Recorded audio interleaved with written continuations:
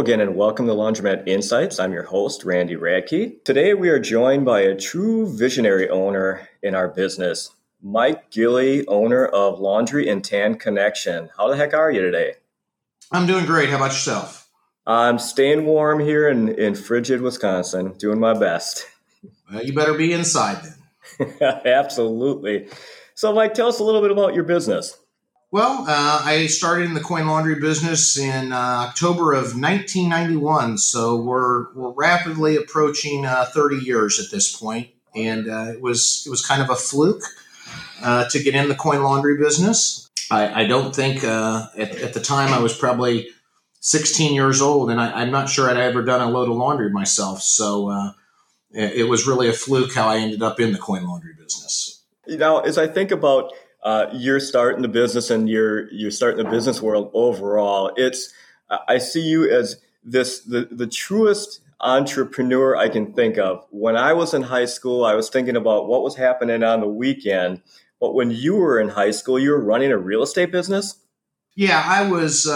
I started off at like 12 years old mowing grass, and then that kind of morphed into buying rental houses. And this was 30 years ago. So, today everybody calls it flipping. I was buying rundown properties, fixing them up, renting them out, selling some of them. And so I would go to school during the daytime. And then after school was out, I'd go work on these houses. And they were in really rough shape. Some of them I bought were burnouts, abandoned houses. And I had bought 3 or 4 of them in the same neighborhood. They were all within a block of one another. And how I got introduced to the coin laundry is there was a convenience store in that neighborhood. And I'd go into the convenience store every day to get something to drink or a snack or whatever. Right next door to it was a coin laundry. And one day I asked the lady that owned the convenience store, she was an owner-operator, I said, "What's the deal with the coin laundry next door?" And she said, "Well, it's mine. And my guy, George, he's gotten too old. He can't fix anything anymore. So, it just kind of is what it is." And it was just in horrible shape. I'm not even sure that 4 or 5 pieces of equipment worked in the place. It was very small. It was like probably 900 square feet. And so I said to her one day, I said, "You want to sell it?" And I'm thinking to myself, boy, this looks like a great business. You just put equipment in here and people pay you money. I don't have to worry about them calling and telling me why they can't pay the rent, whatever. You got to pay up front. And all I do is just come by once a week and collect the money. I thought this is going to be fantastic. So I ended up buying it from the lady. I can certainly go into how it didn't exactly work out the way that I thought it was. That it was just going to be so fantastic that I could just stop by once a week and collect the money. I have this vision of you taking the panels off of top load washers and spending your weekend replacing pumps and things of that nature. Am I right in kind of visualizing that? Well, it was quite interesting because I wasn't at that time. I was 16 years old, so I wasn't even legally old enough to sign the lease, and I didn't want my parents to know I had done it. So I had a friend of mine sign the lease for me. Then we went in and started rehabbing this coin laundry, fixing it up just like we did the rental houses, painted and fixed, and started learning how to work on washers and dryers. And we started fixing it, and it was basically an unattended store. So tried to fix everything that we could fix. Quite honestly, looking back on it, none of it was really fixable. It was all in that bad a shape. And I think after a few months, I ended up, buying more used equipment to replace the really beat up stuff. If there was a right way to do it and a wrong way to do it, I did it the wrong way the first time every time. But I was pretty good at learning, so I tried not to repeat the same mistake again. So even given that start, it wasn't exactly how you draw it up, but you were learning along the way, a little bit of hit and miss here and there. What was it about this that I'm assuming this wasn't a cash cow? It wasn't throwing a ton of money in your pocket, but what was it about the business and even a somewhat not great experience that made you go, you know what, there's something here? I liked the business model, but unfortunately I felt like once I had been in it for about a year or so, I knew that, everything about the location was wrong. So I started learning from my mistakes and looked for other locations. That's how I realized that, everything that I was doing was really all for naught because the location was just horrible. Does there come a time that you just say, you know what, I got to get out from under this thing. This is not going to work? Yeah, after I had put a bunch of money in it, and it was then somewhat of a viable business, but it wasn't anything that I wanted to keep.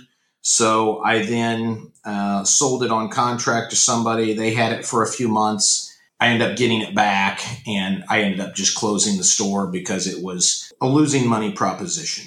But I took out all the knowledge that I had from that and used it to do the next store. So you're saying you come out of this and the first learning lesson is, hey, if I get a decent location, this business starts to be pretty attractive. Absolutely. So span of time then that you get out from under this one and you're looking at restarting your career in the laundry business and opening 2 years store. later. Okay. It was 2 years later. It was 1993. So what does that experience look like then?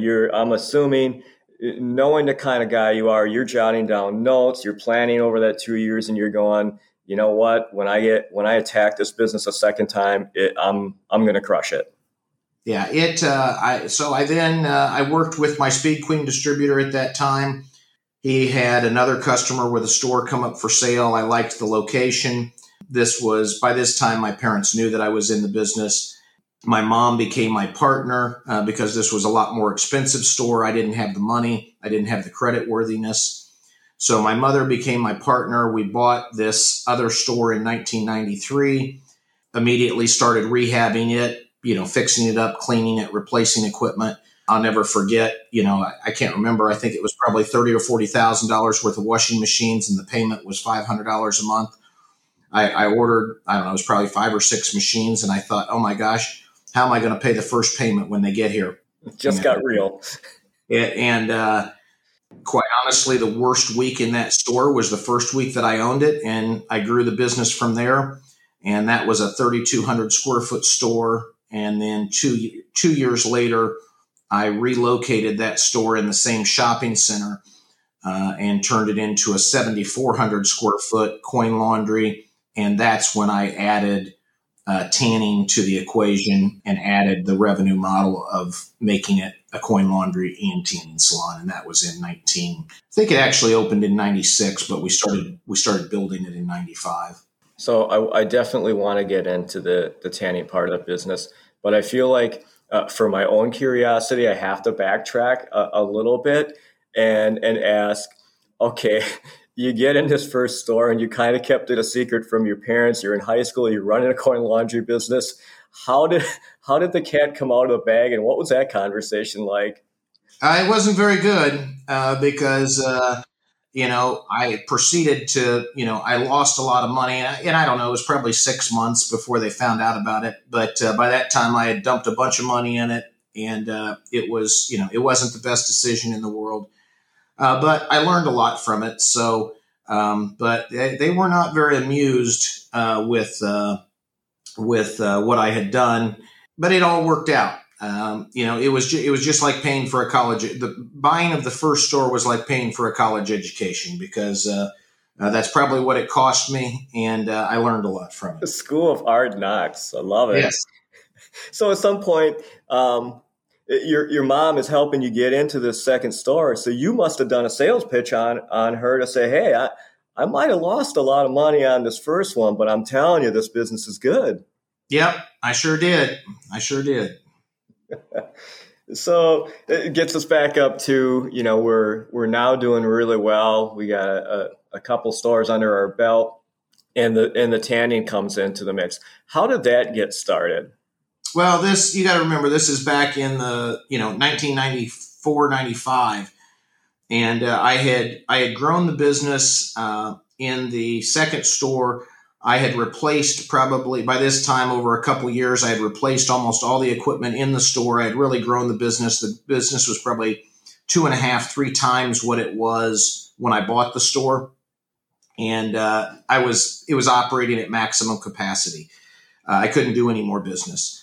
So I really wanted to make a bigger store, but I also wanted some sort of another revenue stream. So at this time, I looked at like Subway. I looked at, video stores. A lot of people probably don't even know what a video store is today. Right. We're dating ourselves. Yeah. But I looked at food. I looked at video stores. I looked at all kinds of different business models. And I ended up deciding on the tanning business because the business model was identical. You bought capital equipment and you rented it for time. And so the business model was identical. And I thought there was great synergies between the customer base. The vast majority of my customers in the Coin Laundry were women. And I felt like a lot of women would really like tanning. And I thought this would be great. They could tan while they're doing their laundry, and it'd give them something to do. I was a little bit wrong in that respect. Is there some crossover? Yes, there is some crossover of our Coin Laundry customers who do tan while they're doing their laundry. But really, what I created was two separate businesses under one roof. The demographics are very similar, but they're not identical. And so what we had was a Coin Laundry that was open at that time, I was probably only open 7 a.m. to midnight. But when I built the new big store, I opened it 24 hours a day. So then we had services, Coin Laundry services, 24 hours a day. We offered tanning services 24 hours a day. And none of my competitors in the tanning business could do that. They couldn't afford to operate 24 hours a day where I did. So I had a lot of, it was good from that respect that I had a lot of advantage because of the hours that I was open. Do you do any cross marketing between the two outlets? Absolutely. Yeah. And the demographics are very similar. So it's worked out. We've been doing it since, 95, 96 with a combination Coin Laundry and tanning salon. I've replicated it, a ton of times, and we've done really well with it. Fantastic. You've built basically a laundry empire, a laundry and tanning empire. Talk a little bit about the footprint that your business now occupies. You're in multiple states. You're doing all these things. Well, we build a store based on the demographic area. So, today I have probably the smallest store we have is somewhere around 3,000 square feet. The largest store is 8,000 square feet. So, you can't just go plop an 8,000 square foot store anywhere you feel like. The demographics have to support it. So, all of our stores are basically fit to the demographic area of where they're located. Some of the stores we've built from scratch. Some of the stores we've acquired over the years and remodeled, rebranded, re-equipped, and that's how we've done it. And I've probably done it. Today, I think we operate about 18 stores in a couple different states. Over the years, I've probably operated as many as 30 of them, I would say. Given that, when we last chatted, what struck me is you're not afraid to walk away from a location when it doesn't make sense or it's just too rough. Talk a little bit about that experience. I know you walked away from one store where it just wasn't worth the effort. No, I'm a lot older now than I was when I started when I was 16 years old, and I want to operate stores that my employees are safe, my customers are safe. A few years ago, probably 4 or 5 years ago, we built a beautiful store. It was about an 8,000 square foot store. The demographics said it was going to be great, but it was in a very, very low end neighborhood. And we just had all kinds of problems with the community. The customers loved the store. They thought it was beautiful. They liked having it. But you had a few bad apples that, were, and basically the final straw, somebody came in and robbed my regional manager and my store manager, held them at gunpoint. And I said, this is it. I said, it's not worth dying for. And the store was probably a year and a half old. We owned the building, and we had, it was an 8,000 square foot store full of brand new laundry equipment. And I closed the store that day and said, we don't need to make money this bad. Right. Well, what other advice would you have for newcomers coming in? I would say the best advice is, the location is exceptionally critical. Making sure that there's enough business in the marketplace. It doesn't do any good to go build coin laundries on top of other coin laundries. Nobody makes money that way. So making sure that there's a core demographic base to support the business, that's the first and most important step. And then, selecting your partner as far as, what equipment you're going to utilize, picking out your equipment mix. The technology is a lot better today than when it was when I started 30 years ago. And Speed Queen has been a great partner of mine in selling me equipment, financing equipment, doing acquisition financing for me. They've really been a great partner.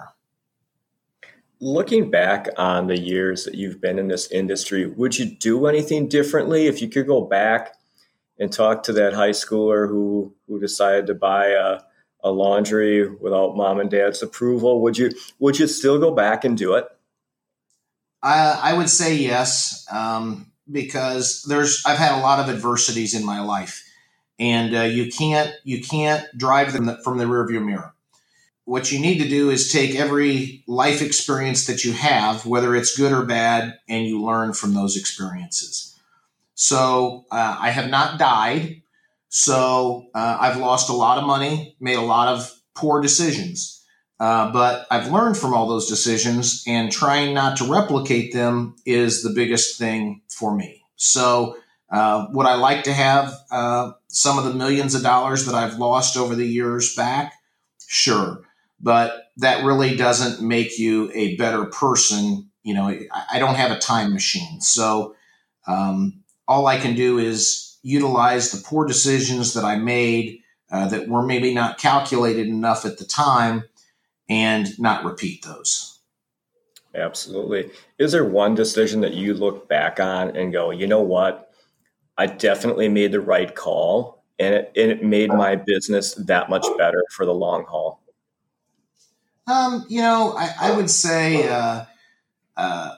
there's, at the stage that I'm at with stores today, there's not a lot of opportunities in the markets that we're in for me to grow and expand my business, because most of the stores that are good stores, we own them. Not that we don't have any good competitors, because we do have some good competitors, but the stores aren't for sale. And it doesn't make sense for me to go and plop up a store, a half a mile away from a good operating store, or put a store right across the street from a good operating store. I know that there's no money to be made in that. So I would say that's a very valuable lesson that, I've observed over the years. I would say that's probably the most critical. But I would say, something that has made me a lot of money over the years, it always amazes me when we do replacement equipment. And, today, or, right now, the stage that I'm in, we're constantly evaluating when to replace something. And it always amazes me how much, customers appreciate new equipment. And, you may be taking out equipment that's working perfectly fine, but it's always nice to have that shiny new equipment in there, and the customers really do appreciate it. And I think ultimately it helps grow the business over time. For sure. Have you found that they're willing to pay more if that equipment's new? Absolutely. We always try to increase the price, not substantially, but a quarter or something. When we put new equipment in, it's a great time to raise the price. And they don't complain about it. Absolutely. So again, drawing upon your experience, what you've been through, and gazing into your crystal ball at the years ahead, what does the future of our industry look like in your eyes? I think it's a very stable industry. If you'd asked me 2 years ago, did I think it was possible that, I'm not sure 2 years ago I knew what a pandemic was. So today it's, I was very thankful over the last year that, coin laundries were, deemed essential services, which I truly believe they are. So I'm very thankful to be in this business rather than, a restaurant business or hotel business or a lot of other things. So I think over the last year, we've passed through a lot of hurdles. I've been through really good economies over 30 years. I've been through really bad economies over 30 years. And I wouldn't call this business recession proof. I would call it recession resistant. And now I would call it pandemic resistant. Yeah. So it's been a wonderful business to me over the 30 years. I couldn't be more pleased. And now I'm 46 years old. So, maybe I got another 30 years left in me. I don't know. Absolutely. Yeah. More stores, expand that empire. Well, I think I probably have to go find other cities to do it. That I've kind of about drained the marketplace here of what I can do. When people learn that you are in the laundry business, what's the number one question you get asked from people outside our industry? I think the industry as a whole has unfortunately a bad stigma to it. People think that coin laundries are dirty, nasty places. So we as an industry, if we could do something to project our image as, more clean and modern, that would be wonderful. And there's still a lot of dirty, nasty, unattended coin laundries out there, but I think that's what people envision rather than a, bright, clean 8,000 square foot store with new modern equipment. Definitely. We continue to make strides in that arena to build those different customer bases and try and change perceptions. And I think, do you feel like we're making strides on that front? I do. I think it's just going to take a long time. True. It's not going to be something you're going to change in 6 months or a year. You got to have better owner operators that reinvest in their business and make nicer facilities. And those people that have nasty facilities, they should be put out of business. What I don't agree with is, people building coin laundries on top of other coin laundries that are good operators. I think that's just suicide to both operators. Yeah, absolutely. Hate to see that in the industry for sure. Well, Mike, I want to thank you for making time to chat with us today. Always a pleasure speaking with you. Well, I'm glad to help, and Speed Queen has been a wonderful ambassador to me over the 30 years, and I couldn't have done it without them. So it's been wonderful. Fantastic. Well, thanks again, and we'll see the rest of you next time on Laundromat Insights.